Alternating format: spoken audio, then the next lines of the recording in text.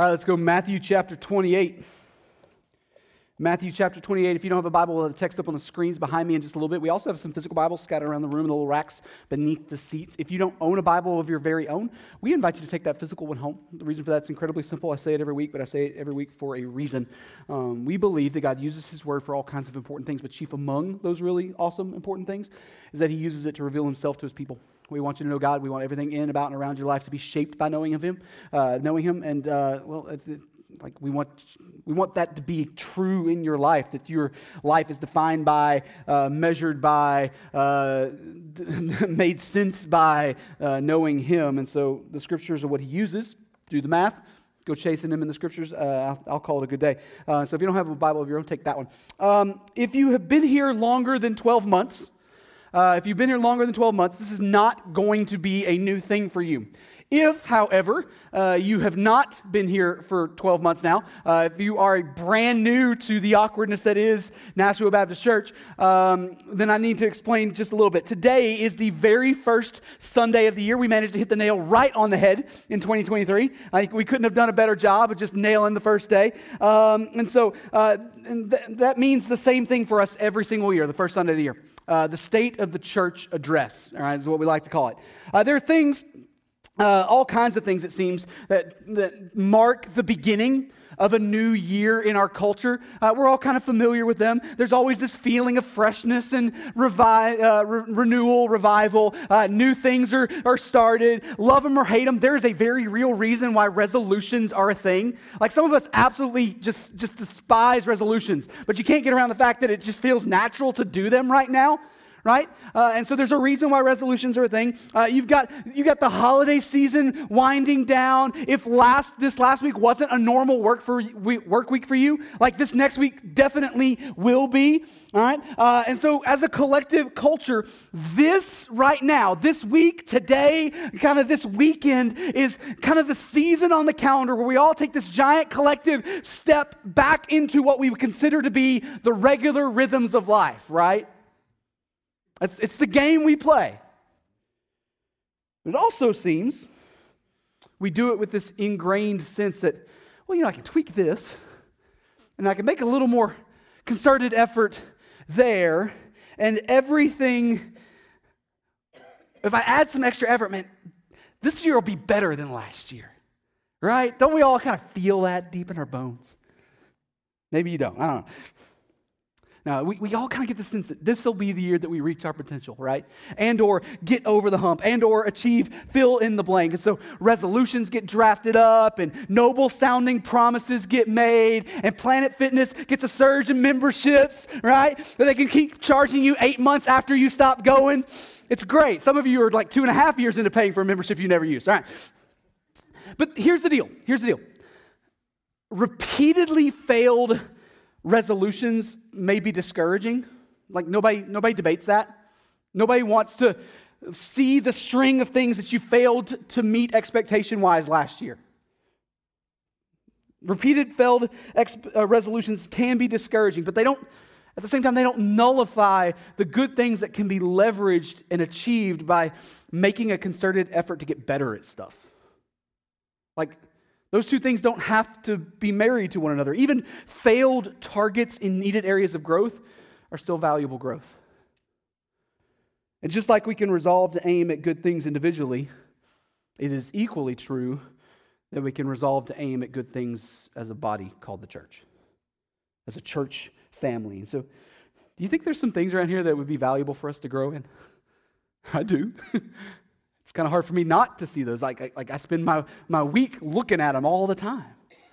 And so another reality of flipping the calendar to the brand new year, at least in our American context, is the State of the Union address for the one that the president gives in front of joint session of Congress, all that kind of stuff. At least it used to be something that always happened at the beginning of the year. It used to always be the last Tuesday of January, sometimes maybe the first week of February. Last year they pushed it all the way into March, and I checked yesterday. They haven't scheduled it yet for this year, so we'll see what happens. All right. But no matter what occurs, it's hard to find something as polarizing as the State of the Union address. Right? And I'm not talking politics. All right? That's polarizing, yeah. But just throwing it out there, just lobbing the idea of sitting down to watch the State of the Union address is polarizing. I have 2 degrees in political science. It is a popcorn event for me. All right? I understand how all the parts move. I understand what's going on. My wife, however, would rather chew off her left arm than be forced to sit down and watch it. You can ask her later. She's tried. All right. The grandstanding, the posture, the incessant applause breaks, the having to read between the lines of what is said versus what isn't said. Like, we all see how the game is played. It's not an enjoyable evening for Katie. Circus, I think, is probably the only correct word to use to define it. It's a circus. But here's the deal. If you ignore all the gamesmanship, if you ignore the theatrics, if you kind of pull it back to its intended design and purpose, like if you ignore the politics for just a second, it's actually nothing more than a good leadership move. Like, think about what's going on there. You get everybody important in the same room, and you have a little chat about how the year went. And then after that, you try to cast big vision for the year ahead. Like that's a good thing. That's an incredibly good thing. If you look past the politics for a second, it's nothing more than a good leadership move. And so that's what I want to do this morning. We got everybody in the same room. We got a bunch of people in here. And we're usually pretty good at like avoiding the whole politics angle. Like, that's something that doesn't burden us on most of the time, the nonsense. And so I think that we can leverage good leadership moves dreamt up by other people for our own purposes today. I think that's the game that we can play. So the question is, well, how did the year 2022 go? And the honest answer is really well. It went really well, at least according to what we were aiming for. If you remember, I stood up on this platform last year, and I said that I believed that our church needed to pursue a few things, and all of them were within the general theme of honoring and emulating our past while taking new steps of faithfulness that were consistent with who God has called us and created us to be. And I know I just said a lot of things at once, all right? So what does that mean? Here's the gist. It was time last year to take new steps of growth, but to do so without changing who we are. That's what we aimed for last year. And we specifically highlighted 3 areas of attention. The first was our anniversary celebration last summer.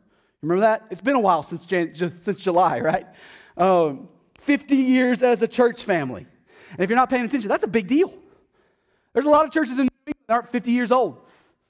There's a lot of churches that are way more than 50 years old, though. We threw a big party this summer. We invited a bunch of old family members back in for the affair. There are churches in New England that predate the Revolution, but Southern Baptist work largely does not. Like, we're one of the old churches in our little network family of churches. 50 years makes us one of the old guys. So we threw a party. We invited people in. We had a bunch of food, and we just had this grand celebration. And my personal assessment is that the weekend went really, really good, right? I don't know if you remember all the way back to July 4th weekend, but we literally honored our past in the effort. We pointed to and celebrated what God has done, and then after that we pointed to and celebrated a bunch of people that He used in what He did there. I think it was a good time. And we managed to do it all without stepping outside of our personality as a church. I don't know if you noticed, but that party had a distinctively Nashua Baptist kind of simplicity to it. We were consistent with who we are as we honored our past and take new steps. We kind of hit the nail right on the head. We nailed it. Good job, guys. We also couldn't have pulled it off without the committee that worked really hard to put it all together, most of whom were folks that have been around for a big chunk, or if not all of those 50 years. Ones who could help us figure out the history, ones who maintained relationships with a lot of people who moved off a long time ago. And what it proved to me is that we're gonna need some younger folks in this room right now to commit right now to being here for the next 25 years, so that in 2047 they're around to be on that next committee. All right, who wants to be it? Maybe God will be good to us and bless us another 25 years. I'd be okay with that. I'm excited for what God has done here, and I'm just as excited, maybe more excited for what He seems planning and willing to do. It'll be a good day. In addition to our anniversary celebration, we announced a special project through our Harvest Day offering to fix the lights in this room. If you remember, we asked you to maybe prayerfully contribute extra above and beyond your normal giving so we can knock out a project. The lights are kind of a problem, the fluorescents. They need to be replaced. And just for as an update on that project, budget is funded, and we're currently on the waiting list for being scheduled either this month or next month, probably for for them to actually come in and install the lights. So there is a light at the end of the tunnel, pun intended.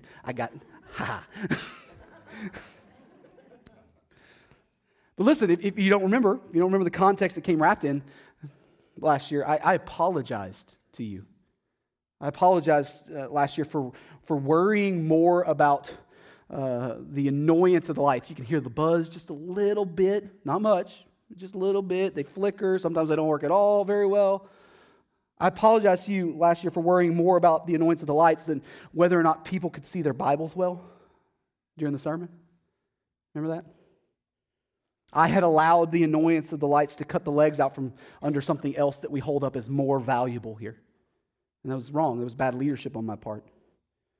So true to our personality, we promised to prioritize the correct thing to prioritize. And so since then, we've been flipping the lights on during sermon time and just ignoring the annoyance. And here we are a year later. The lights are still a problem.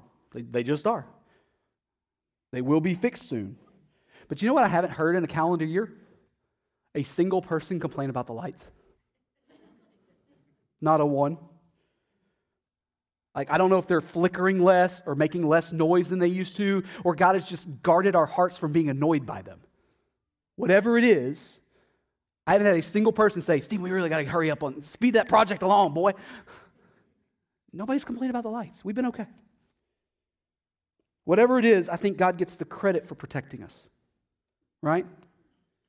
In a really simple way, He has protected us from becoming who we don't want to be. And I don't know about you, but I want as much of that in my life as I can get, right? A third and final thing we highlighted last year was the formal call to change, to kind of take the next step of changing our leadership structure to an elder-led model. We had been talking about it for much longer than that, but it was time to formally, officially hit the go button. And so we called our church to lots of prayer. We began equipping you with resources that you can use in your own personal Bible study. Fast forward through the year, I preached a sermon on Titus, which specifically addresses elders. We held several town hall Q&As, and then finally, we voted to shift our stuff back in November. We formally made the change in our documents, and so apparently we got elders now, however that works, right? And as a church, we collectively said, okay, this is what the Bible is teaching, and so I'm here for it. I got questions, I got concerns, but I want to do what the Bible calls us to do. This is what I see, let's do it. I think that's an incredibly healthy step. So what's next? Well, phase 2 is to actually identify, assess, and then raise up 1 or 2 men from among our church family to serve as elders. And so just like last year, keep praying. We need it. Keep praying. If you think you know someone who meets the biblical qualifications of an elder, I want to know about it. We want to begin the process of assessing them and presenting them to you as soon as we can. And so looking back on the year 2022, right? Looking back on the things that we formally held up as resolutions for our church, things that we were going to chase after, aim for, all of those things, try to grow in. Man, church, last year was a really good year. It was a really good year. Are there things that didn't go as well as we hoped they would? Absolutely. Are there metrics and things that, ambitions that we had that we didn't get all the way quite there on? Yep. Long list of them, actually. God's been so good to us. He's been so good to us. And so each year we make the intentional effort in this moment to stop and acknowledge His provision. Instead of trying to pat ourselves on the back for some good things we did, to stop and thank Him for not only carrying us through the year, but blessing us immensely. So let's do that. Father, you're good to us. Thank you for the hand that you have clearly had on our faith family, our church, this past calendar year. The moment we stop and pay attention to thing after thing after thing that you have done, the more impressed I am. I'll confess, I get in my own little head and I speed on past to the next thing, and I fail to thank you for just how you've held us together. Thank you. Maybe help me do a better job this year of paying attention to how you're actively holding us together. God, thank you for the things that we get to celebrate yet this year. It's not by our doing. It's not because we're smart enough or creative enough or agile enough. It's because you are good. And you give good gifts to your children. We love you. Thank you for loving us first. In Jesus' name, amen. So you ready to look at what I think God would have in store for us to chase after in 2023? It's always super creative and visionary, right? You ready for it? Matthew 28. Matthew 28, starting in verse 16. It's a text we're familiar with. It says, "Now the 11 disciples went to Galilee, to the mountain to which Jesus had directed them. And when they saw him, they worshipped him, but some doubted. And Jesus came and said to them, 'All authority in heaven and on earth has been given to me. Go, therefore, and make disciples of all nations, baptizing them in the name of the Father and of the Son and of the Holy Spirit, teaching them to observe all that I have commanded you. And behold, I am with you always to the end of the age.'" All right, so it's a text that we look at every single January. There are people in this room right now who can mark down today, like this morning, as the 6th time that you have watched me stand on this stage on the first Sunday of the year and preach this text. Next year you get a set of steak knives. It's great. An obvious question is, why would we keep running back here? Why would we keep returning to this text? I mean, as on the day that's been identified as the day to cast big vision and big dreams for the year ahead, why would we keep running back to this text? Why is Matthew 28 the big vision text for us? Well, the answer is simple. Unbelievably simple, actually. You ready for it? Because King Jesus' command always has and always will be the thing that dictates our vision and direction as his people. Period. I'll say that again because it matters. King Jesus' command has always been and always will be what dictates our vision and direction as his people. Regardless of any other activity, any other metric thing we might want to claim and measure for ourselves, anything we might hold up as successful, regardless of any other thing that somebody outside of here might claim as valuable or measurable or successful, actual success, the only thing that actually matters on an eternal scale, it begins and it ends with obedience to what King Jesus has commanded of us.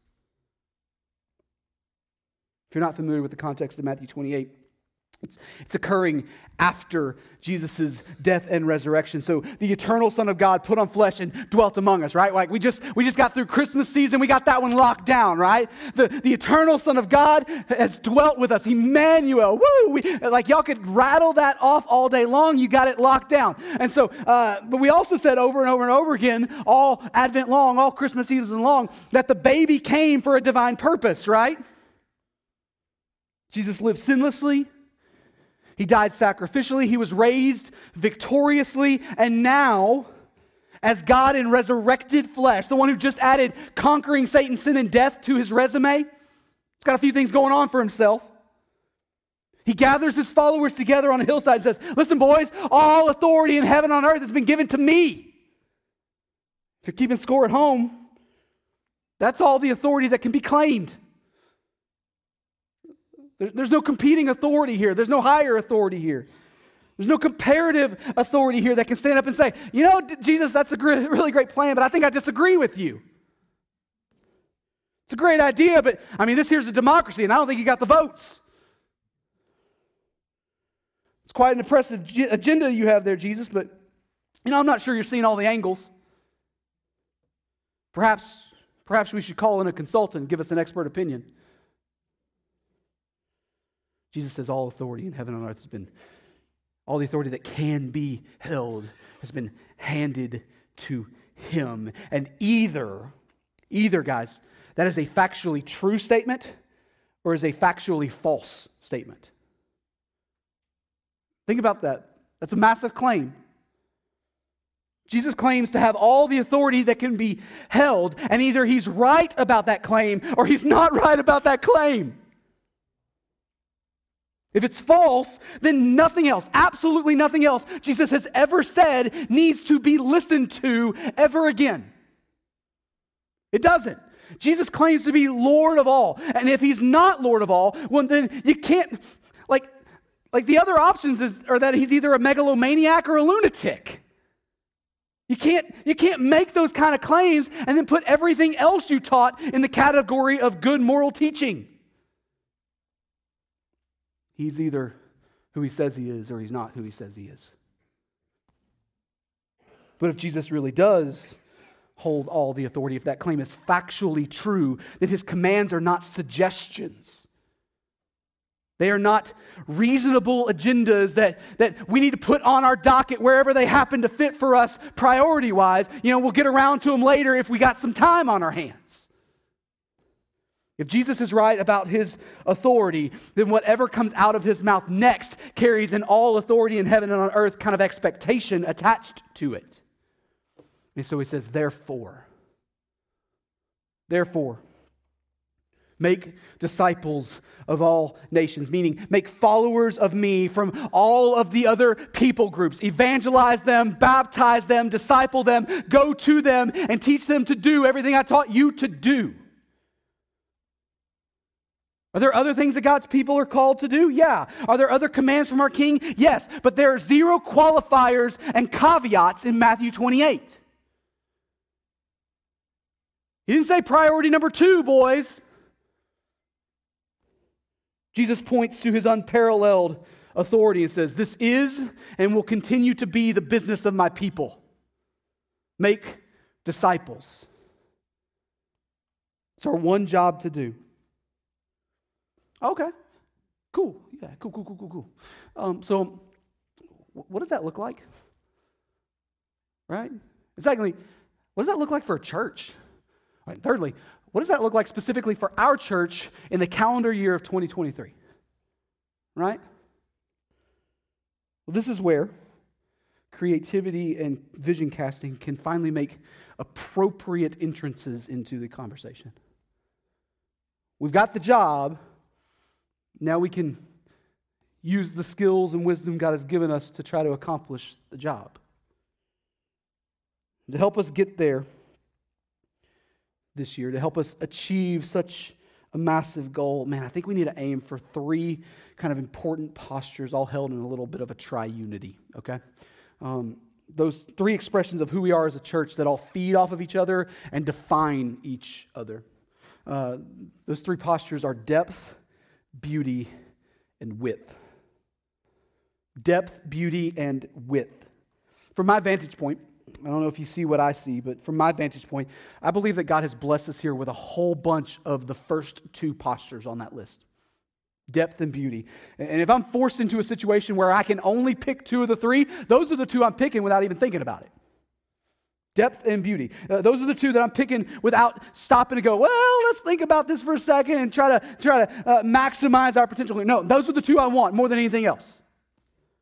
Make no mistake, I have no interest at all in taking our foot off of the gas pedal this year in those 2 categories. In fact, we have put some things in place to help us chase after both of those things much better than we have in the past in this next year. A big chunk of what we talked about with the elder shift last year was rounding out the profile of our leadership beyond just what my eyes and interests have.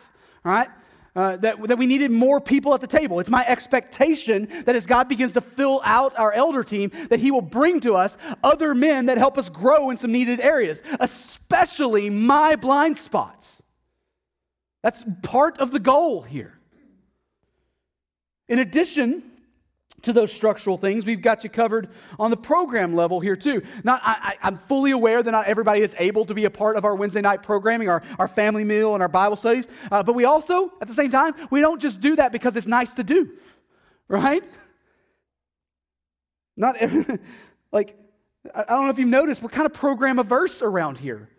We don't like adding things to the calendar. We don't like adding things to the budget. No, we are investing time and resources and volunteer hours into something that is specifically designed to help people grow spiritually. We think God will use it. We want to create pathways to chase after spiritual depth for you. It's available to anybody who wants to take advantage of it. But depth isn't our only priority. Beauty here is just as important to us. It's not enough to know the factual details of a scriptural truth. We also want the beauty of that truth to be seen and felt and loved and lived in. That's part of the reason why we've taken up the task of preaching through the Psalms, right? They're not pure didactic, they're experiential. Meaning they don't just state the truth, they feel the truth. So we're going to keep running back to the Psalms this year, unapologetically so. I think God's using that to breathe beauty into our biblical understanding. We also tailored our reading list this year with that depth and beauty marriage kind of in mind. If you're not familiar, we have a pastor's reading list that we put out every year. They're stacked up on the bookshelf out there, or at least most of them. Amazon got all but one of them here in time. I'm sure you didn't deal with that over Christmas yourself. I was also watching a package not show up. All right, so but we put out a pastor's reading list every year. We actually have some kids' books out there this year as well. If you're interested, if you got a kid, they're there.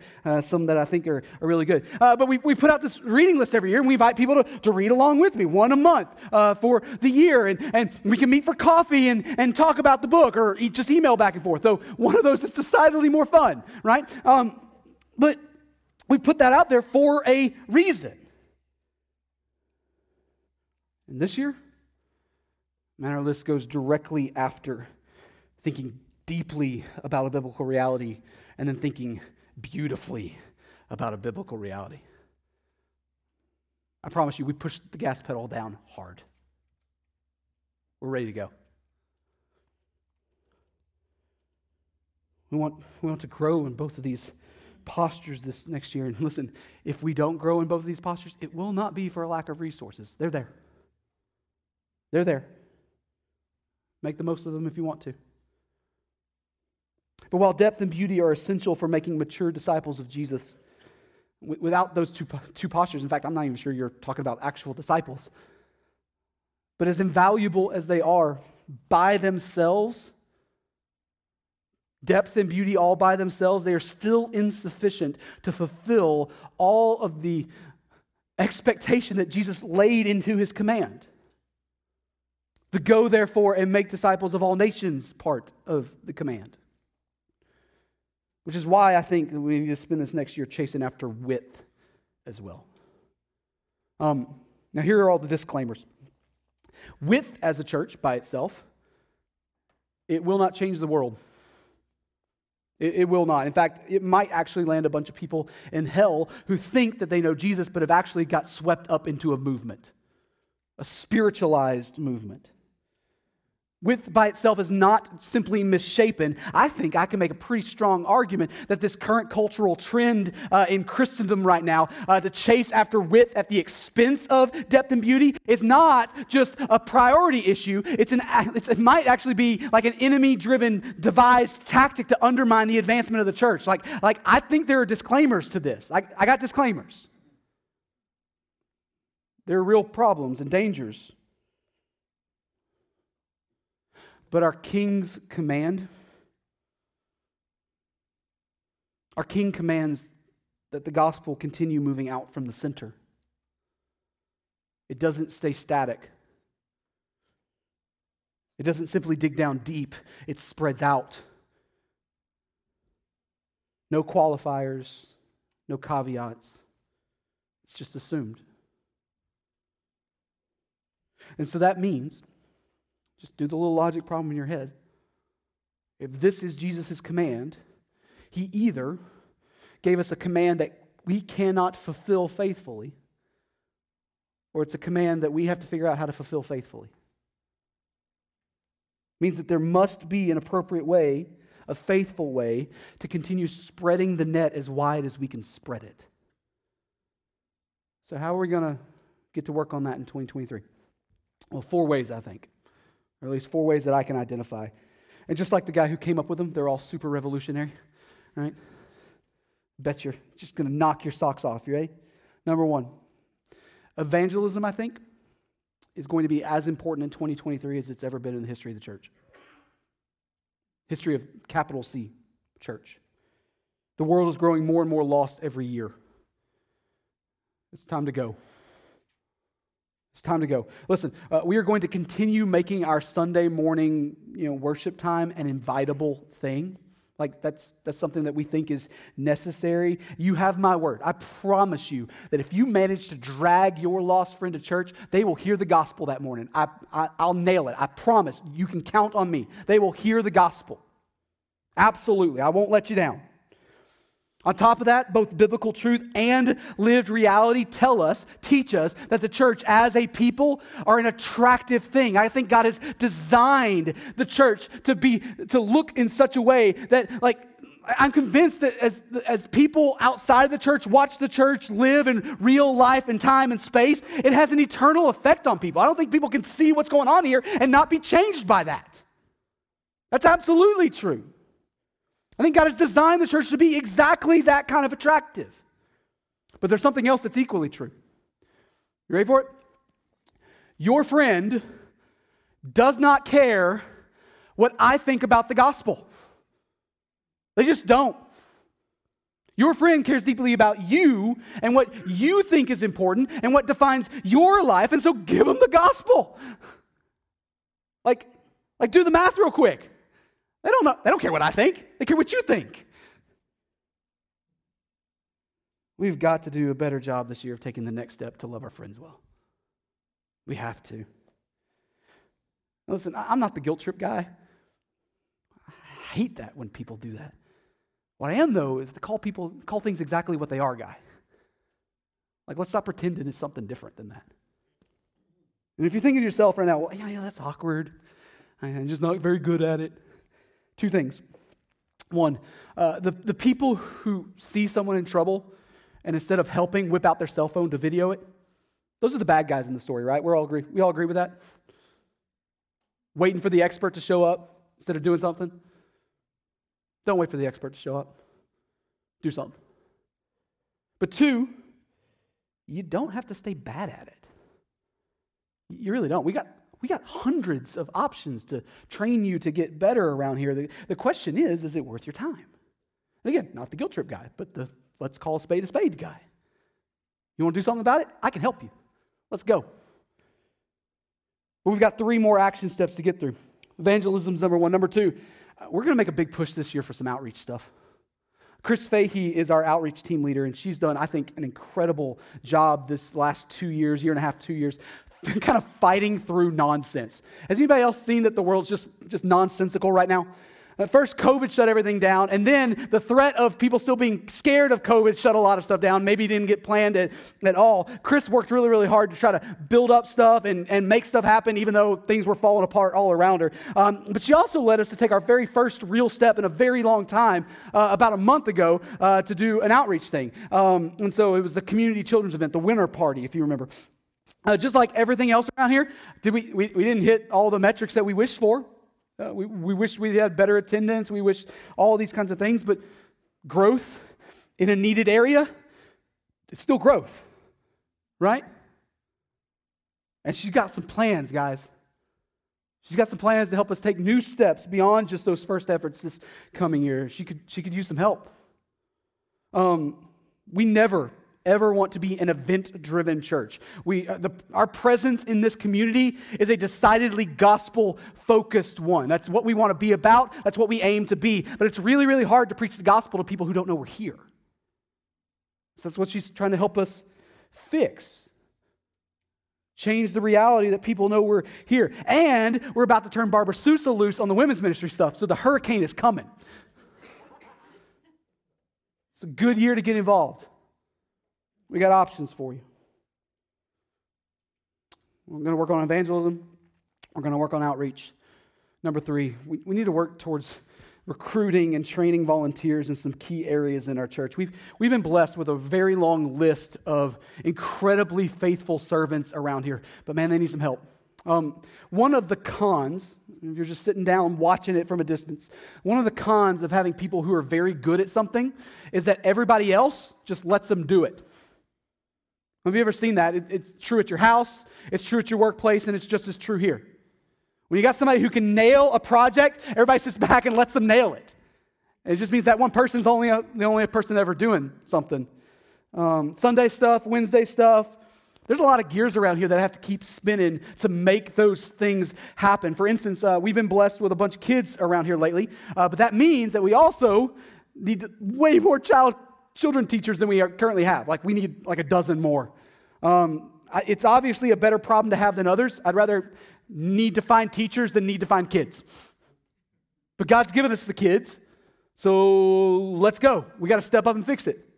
We're always looking for nursery workers. I'm specifically looking right now at this moment for someone who's interested in leading a Wednesday night kind of Bible study for upper elementary school kids. And like you may be thinking to yourself, do we have that available? Yeah, we have that available. And I need some help. It's something that, if it's something that you think God has equipped you for, let's talk. Let's talk. We do background checks and training for those kinds of things. We put resources in your hands. We can get you set up. It doesn't have to be just dump you in the deep end and see what happens. We can walk with you through that and get you ready. In addition to that, we need greeters on Sunday mornings, or maybe you play an instrument that would be useful up here on the stage, all right? Like, we want to put you to work. We got some places for you. Like, even if it's only ever often enough that some of these guys get a break once in a while. Maybe it's one Sunday out of 6 or one Sunday out of 10. I don't know. Right now, I need to recruit a cooking team for a scattering of Wednesday nights and Wednesday night family meals throughout the next semester. We got some spot starts that we need.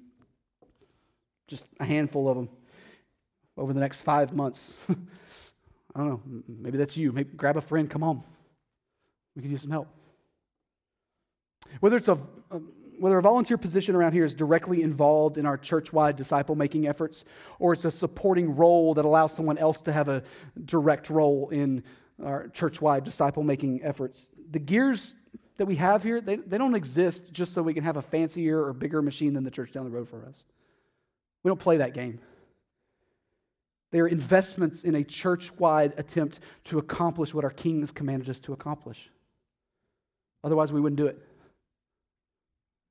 If we're going to do it, we need to do it well.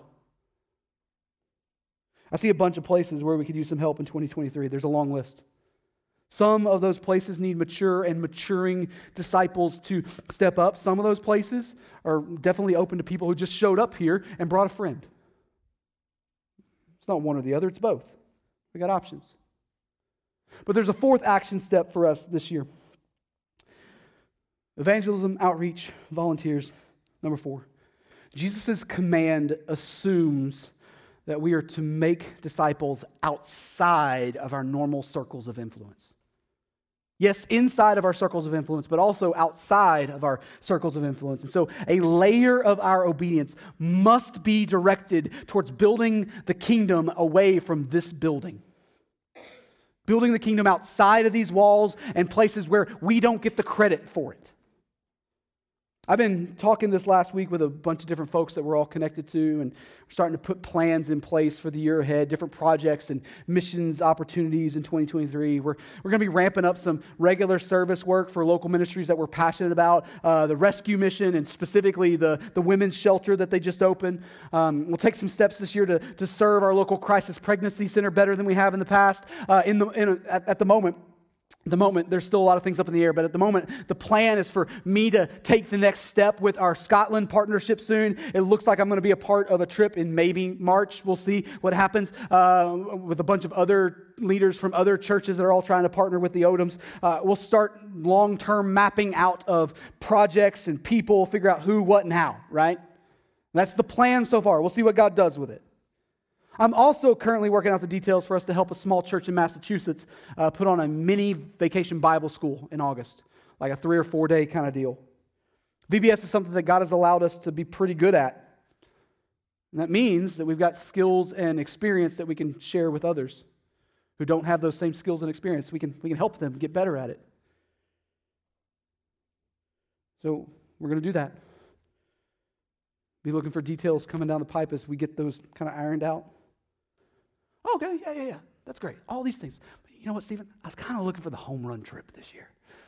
I was kind of looking for the big deal mission trip. Yeah, get on an airplane, go somewhere exotic, do something fancy for the kingdom of God, and everybody gets to post all the pictures on Facebook. It'd be great. Well, I got some options for you there too. Through an organization called Manna Worldwide, we've worked with them in the past. I can point you to trips to Nepal and Fiji this year. Nepal and Fiji. Are those trips expensive? Yes, they are. Flying to the other side of a big round globe ball is going to cost a lot of airplane dollars. It's an expensive trip. Is it a massive commitment? Yes, it is, absolutely. Will either of those trips change the way forever that you see the world and God and what He has called you to? Yes, they will. I'll push them every time. They are absolutely worth your attention. 5 stars, highly recommend. Depth and beauty. And church, as much width as we can manage through appropriate and faithful means this year. We need all three, or we're not shaped the way we need to be shaped. So what do we do with this stuff, right? Like it's a pretty weird Sunday. Normally, like we open up the Bible to a specific text. We walk through that text kind of line by line, verse by verse. We apply as we go, and then we try to like call people to respond to the specific things that we see in a specific text in a given moment, right? And I promise, we're going to go right back to that model next week. We're going to kick off a series in James. It'll be great, all right? We talk mostly about ourselves today. That's weird. How can we respond to this? Well, if you're here this morning and you're not a follower of Jesus yet, the response that you can be a part of is meeting Jesus. We want you to meet Him. We think this King is worthy of following and being obedient to His command. That's why we're here. I love that you're hanging around, but listen, the unapologetic mission of Nashville Baptist Church is to turn you into a disciple of Jesus. That's what we want for you. It's what we think is best for you. So what you waiting on? The Bible teaches that your sin, my sin, your sin, all of our sin, it separates us relationally from a holy God. That there's not a person alive, myself especially. Listen, I know my heart. There's not a person alive who can stand before a righteous judge based on our own merit and come out pleasing to Him. It's not how that works. I'm not blameless. I'm guilty. So are you. But God has made a way where there was no way. Jesus came, He put on flesh and dwelt among us. He lived the sinless life that neither you nor I are capable of living. He died on the cross as an innocent substitute to make payment for your sin, and He was raised again from the dead as a vindication of His perfect and sufficient righteousness. And because He's done those three things, He now stands as King who has conquered sin and death, and He calls on you to respond to Him in repentance and faith, to turn away from your sin and to turn to Him as Savior and Lord. You can do that this morning. I would love to be helpful to you. Let's talk. Let's talk. What about those of us who are already here and followers of Jesus? What's our response to God's word this morning? Well, man, I think you need to answer one very, very important question. What is your one job to do? Not all of ours. Your one job to do. See, it's really, really easy to kind of claim that the church has a measuring stick and it's just one measuring stick, but what about your very own life? Right? Yeah, God has wired you in specific ways. He made you good at this and maybe not so good at that. But disciples, apparently, according to Jesus, disciples make other disciples. That's what they're about. And that's going to flesh itself out differently in each and every one of us. Not everybody is, we don't all make disciples in the same way. I don't know if you've noticed, my personality is different than yours. I'm loud and abrasive sometimes. You may be less so.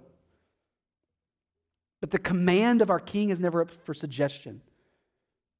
It's not there are no caveats and loopholes here. It's never a possibility for your life. It is an ongoing purpose of your life. So maybe you're beginning to put plans together for this next year. You bought a new calendar app on your phone. You're starting to put those little things in there, all the hopes and dreams you have for a year to come, maybe trying to get more organized, whatever it is. How much is your one job to do influencing the shape of that brand new calendar? Follower of Jesus, our response to God's word this morning is the same as it is every single week. We repent of sin and we lean into what God reveals about himself in the text. And this year, this week, this text, he is king, we are not. What are we going to do about it? You want a good year? I want a good year. Do you want a good year? I've got a life hack above all other life hacks. Worry less about what is fading and more about what is eternal and you will be judged for.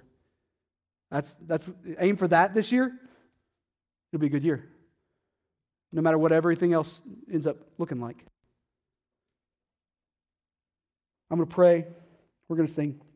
However God's word is calling us to respond this morning. Let's do that together as a church family. Father, you're good to us. Thank you for a timeless command. And yeah, it's heavy today. Thank you for not only being the king who carries all authority, but the king who tenderly brings us along in obedience. There are 1,000 ways I can look at 2022 and see myself as a failure. And yet you are good. And you know our frame. And you call us to find rest in you, even as you call us to obedience to you.